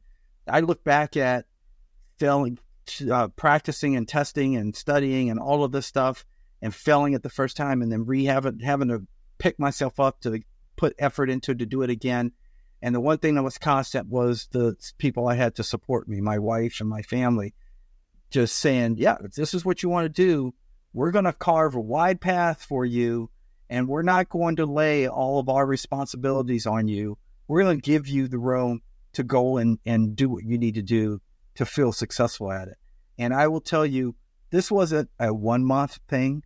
This wasn't a 2 month thing. This was a many month exercise, right? Yeah. And the amount of work I put into it equally required them to give me that area, that space, So it does require you to have an atmosphere of support. Yeah, absolutely. Shout out to your family for your support. And I gotta let you know, I know at least two people who are on their 6th or 7th try. They've spent 5 figures on the exam already, and they said they're more knowledgeable than before. They still haven't passed, but they're still at it. They're still at it. You believe that? Yeah, that's good, man. The thing about it is that, though, they're going to pass that exam and they're going to look back on it and say, you know what? The weird thing, too, is you're going to go into it. They're going to take the exam probably very similar to the way they took it the other 3 or 4 or 5 times. And just they're going to reach out and get that paper at the end, and it's going to say congratulations. The difference is going to be that they were persevering the fact that they were failing. Failing didn't stop them.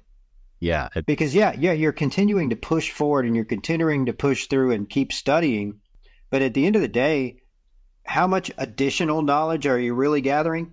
Who knows? Maybe not that much. It's more about you've kind of figured out the mindset now. You've kind of figured out the way to really look at the questions and things start to click. And once that happens, man, you start looking at everything differently. We said this before. Everything feels differently when you're reading those practice questions. Well, I actually got a confession to make. And oh, boy. Here we go. Oh, no. Why are you looking at me like that, man? I do have a confession to make. Oh, no. You're just saying this because you don't know what I'm going to tell you. And you're feeling all upset that you don't know all my secrets, but I'm going to share this secret with you. I bet I know the secret. Go ahead. I only failed. I failed on purpose because I didn't want you to feel bad because you failed it the first time. So I wanted to bat you because I knew if I passed it the first time, you would feel bad. What a gentleman! Man, you're such a good friend, Jason. I'll look back on this podcast 2, 3, 4, 5 years from now, and I'll be like, this is why this is still being going because this guy is just so good to me. He's looking out for you. Yeah, man. We're like 2 peas in a pod here. Well, hey guys, it looks like we're coming up against time to take another break here. I would like to do that, but when we come back, let's get into some fun stuff that I've got queued up for Luke here and kind of change the tone here a little bit. We've been real serious for over an hour and a half. Yeah, very serious. Let's shift gears and get into some fun mode. Sounds good. Let's do it. Let's do it. Effective study techniques for the CISSP. Active recall. This technique involves actively retrieving information from memory. Instead of passively reviewing notes, try to recall key concepts, definitions, or details from memory. Use flashcards, self-quizzing, or explaining concepts to a friend to reinforce your understanding. Spaced repetition. Spaced repetition involves reviewing information at increasing intervals over time. Instead of cramming, distribute your study sessions across days or weeks. This technique helps reinforce long-term memory by periodically revisiting the material, allowing for more effective retention. Mind mapping. Mind maps are visual representations of concepts and their connections. Create a central idea or topic in the center of a page and branch out with related subtopics.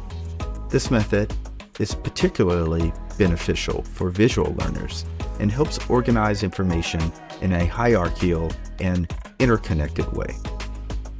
Pomodoro technique. The Pomodoro technique involves breaking study sessions into short, focused intervals, typically 25 minutes, followed by a short break, around 5 minutes. After completing 4 cycles, take a longer break. This technique can enhance concentration and productivity by providing regular breaks to prevent burnout.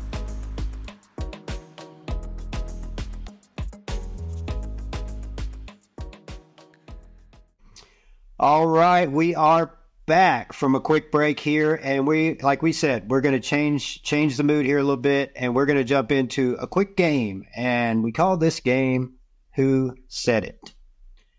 Here's the premise. So I'm going to ask you guys some questions. I'm going to alternate between you, Luke, and then Jason, and you guys have to tell me, based on the quote, who said it. Here are your options. It was either Bill Gates. We're kind of staying with the tune of technology, and then I just threw a random one in there too. Bill Gates, Elon Musk, Albert Einstein, or Oprah Winfrey. Colonel Sanders is not one of the options. All right, so here we go. Since you're so eager, Jason, I'll start with you. Who said your most unhappy customers are your greatest source of learning? What were my options again? Bill Gates, Elon Musk, Albert Einstein, Oprah Winfrey. Bill Gates said it. Is that your final answer? Yes. Ding, ding, ding, ding, ding, ding, ding. You got it. Nice.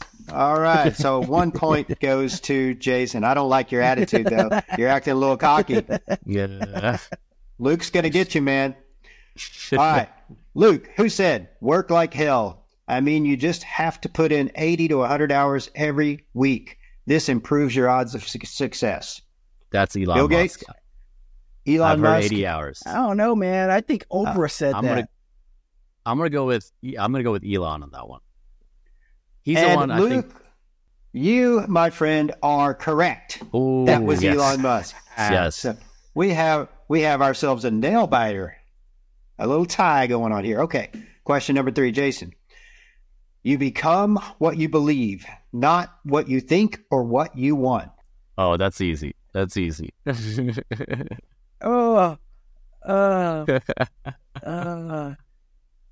going to go with If you miss it, I'm giving.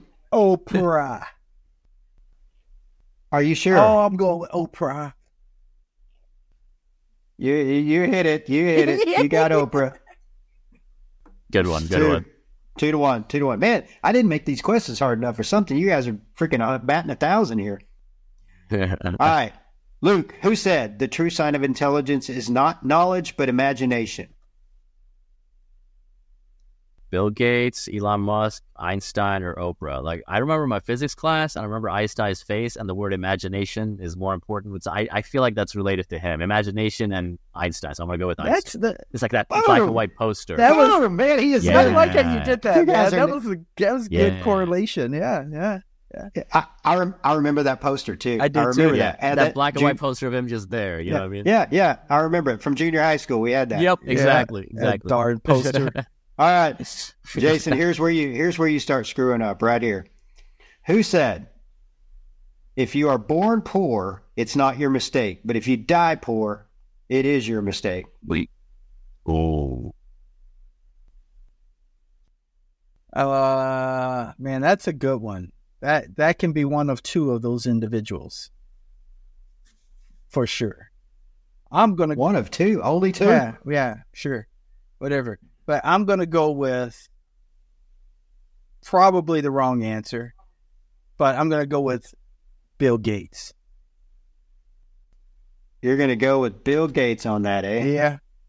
Mm-hmm. You know, if you miss it, I give it to Luke to steal, right? Yeah, You know, sure. if you miss it, you get... Yeah, go for it. You didn't miss it. Oh, I thought it was Einstein too. Yeah, Okay, I would have yeah. said Einstein. Okay, Yeah. good one. You Good got one. I would have totally went with Elon on that one. That's just me. That's who I was going to choose between. It was between Gates and Elon. Yeah. I would have said Einstein because he also says something about like there's two kinds of people in the world: people who get compound interest and people who pay it. So I thought that would kind of be a correlation with the poor. Yeah, okay, Einstein wasn't smart enough to say something like that. Yeah.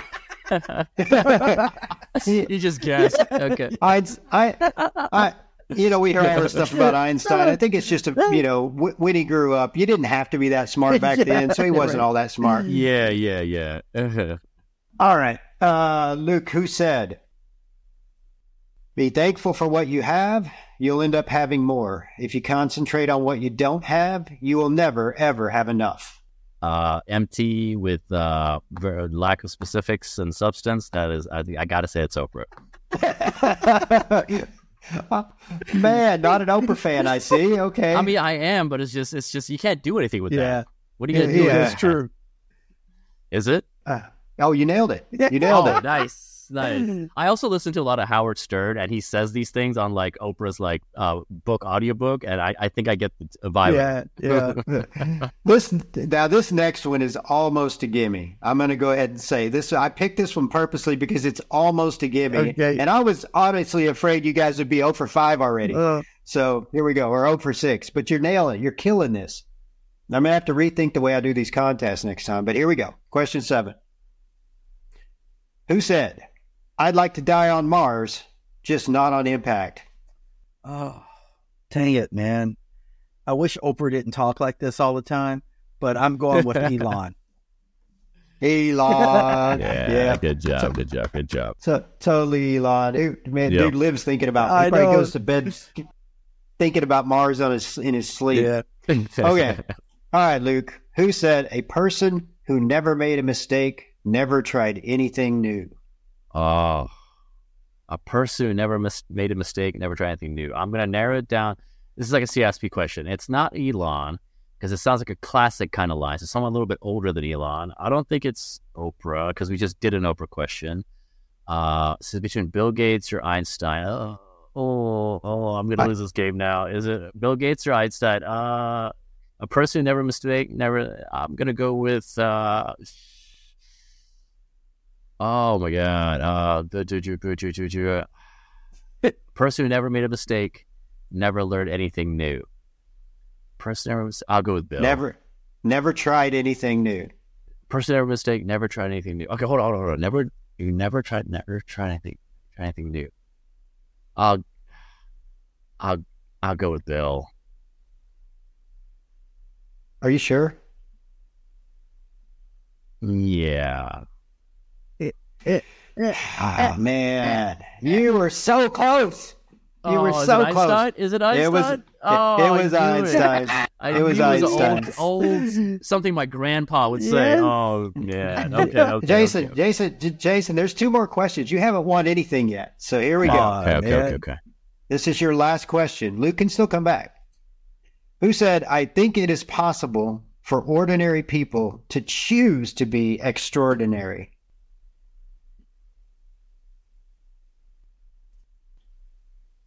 Well, it's definitely not Elon. I'm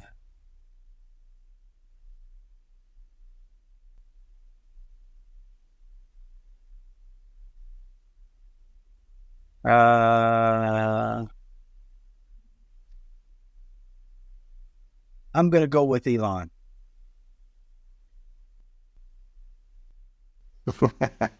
You're a shithead. Yes. Oh, wow. Yes, wow. I would have said Bill. How do you go 5 for 5 on this stupid game? That's crazy. All right. I would have not said Elon. I would have not said that. And why am I mad at your success right now? I don't get that either. What the heck? I'm supposed to be the supportive podcast co-host. No matter what, Kevin. I think it's because when you got cocky, I wanted you to be brought back down to earth, and it's not working out for me. All right, last question for you, Luke. Just for giggles. Okay. The only source of knowledge is experience. Yeah.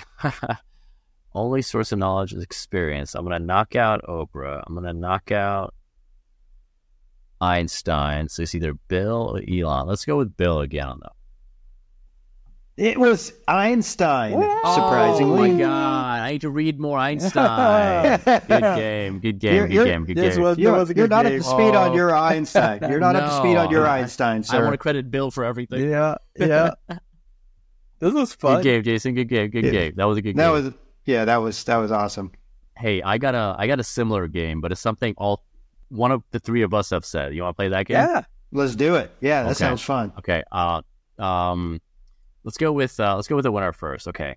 Jason, who said, I wonder what the hardest wood in North America is? Oh, that is Kevin.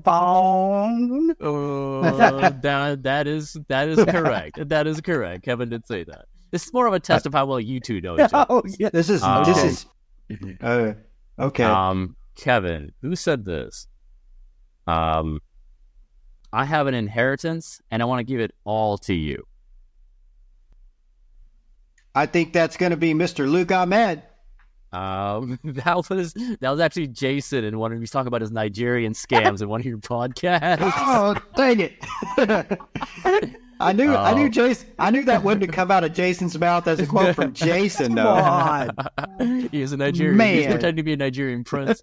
Jason. Man, okay. Who said this? Using a condom is due care. Taking the steps to decide whether to use the condom is due diligence. I like it. That's genius. Okay. Oh, man. That's a good one. And it's a hard one because...